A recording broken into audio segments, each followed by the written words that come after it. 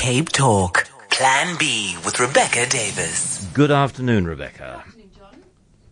Try again with a Good microphone. afternoon, John. There's that. Whoa, that's quite loud. Turn her microphone down. We need more good news. Yes, we do, don't you think? Surely, John. No, we do. But it's a debate I've been having internally and with colleagues for all the time I've been a journalist.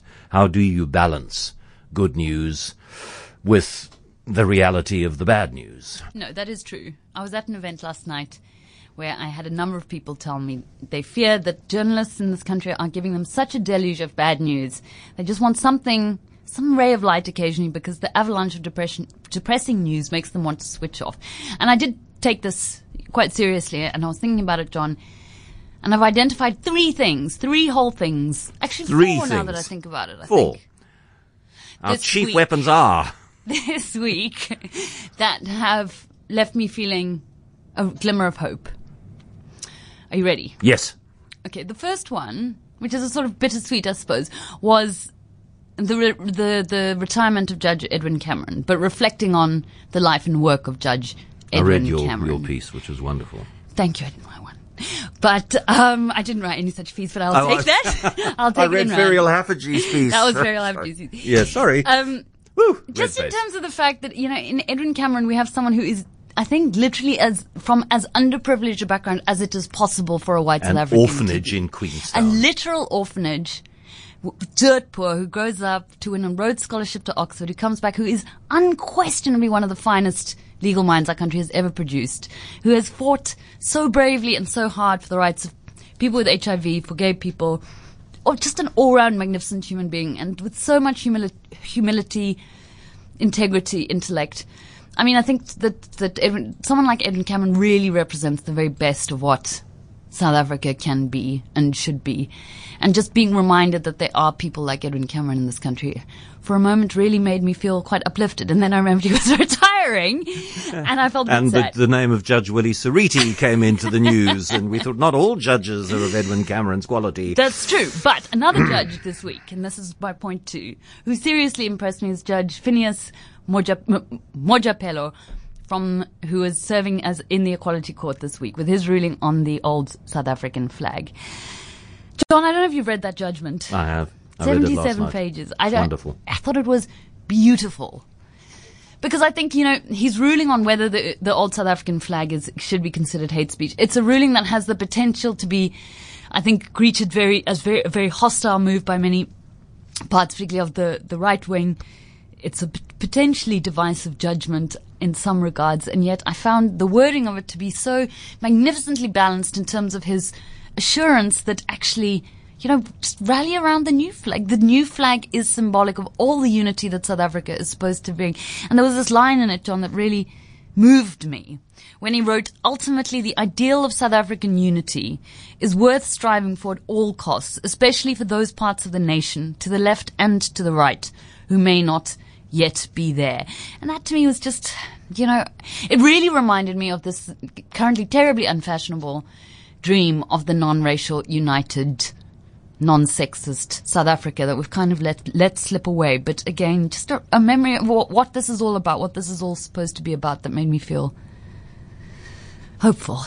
That's two. Okay. Number three is a quick one. The news from Public Enterprise Minister Pravin Gordhan that the state has recovered over 2 billion rand in the state capture misgotten gains so far. That's quite a lot of money. We hope it'll be put to good use. And the fourth thing is I've been working on a story about crowdfunding, which I thought would actually be quite depressing. And what sparked it was the news that in America now almost a third of crowdfunding appeals are used to pay medical bills, which is obviously a terrible indictment on the U.S. health system. People have to go online and ask strangers for help. I wanted to see what the situation was in South Africa. But instead, John, all I found are these it's obviously not great that anyone should have to go on the internet and beg for money from strangers. But what you see is that people in South Africa remain so incredibly generous when called upon to contribute charitably in this way. And there's just story after story, these uplifting stories. There's a Tannie from Laingsburg who's being sent to Italy. She's on with Pippa tomorrow, yeah. Just these strangers who are more than happy to open their wallets, donate thousands of rands to medical bills, to university tuition, to school fees for people they don't even know. And there's a sense, perhaps particularly, that when government fails, ordinary citizens are willing and able to step in and help each other. And I think that will always be a comfort and an inspiration. The end. No, I agree. You see, it is my view that the vast middle of South Africa, and it's not a middle because a middle implies a sort of, a relatively small amount, but the 80% from here to there, with 10% there and 10% there. You need to see my hand movements. Yes. Are like that. We want the same thing. We want that dream of the united. And, in my 22 years on this radio station, the number of causes that we've laid in front of our listeners and the level of generosity that has come through is quite extraordinary. I think Cape Talk listeners are a real example of that, yeah. Absolutely believe in that. But like you, I was taken aback when I heard Imtiaz Sooliman saying that the two missing teachers in Vietnam have probably given away their organs or had them forcibly taken.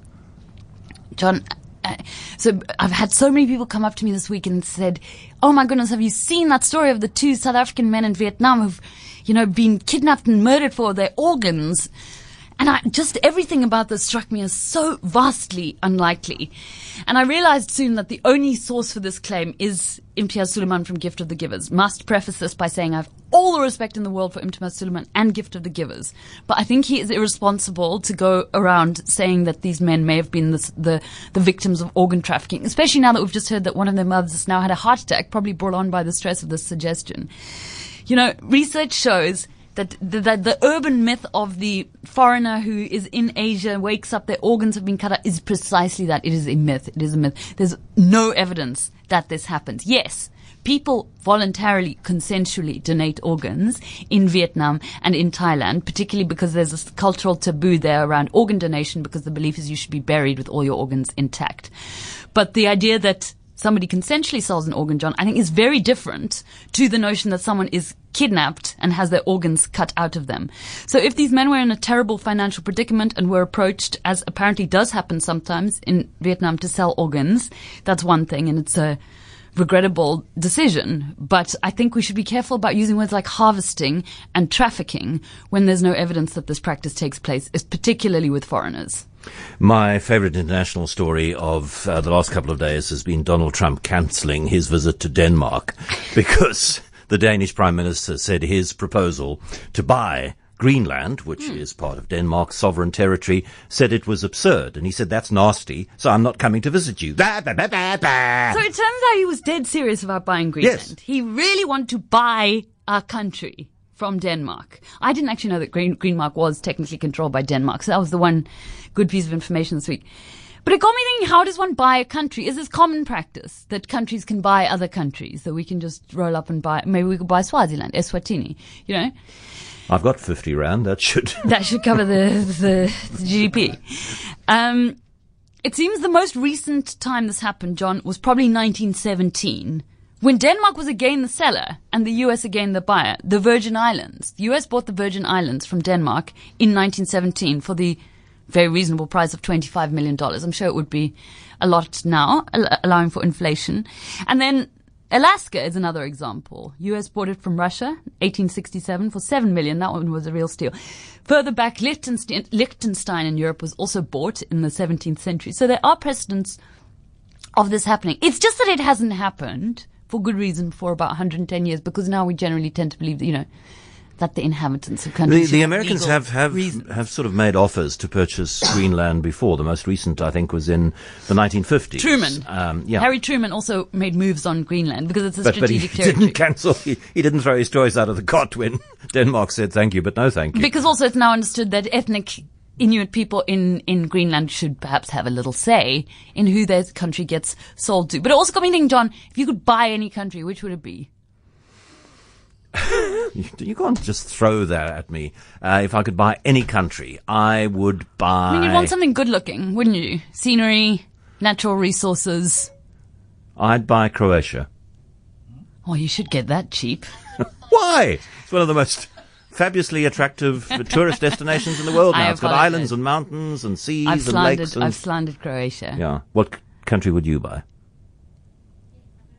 I really should have thought of this, shouldn't I? Should have, before you asked me the question. You should have thought that you might get it back. I want a coastline. I want Monaco. some forests. Monaco's too small for Okay. my expansionist plans.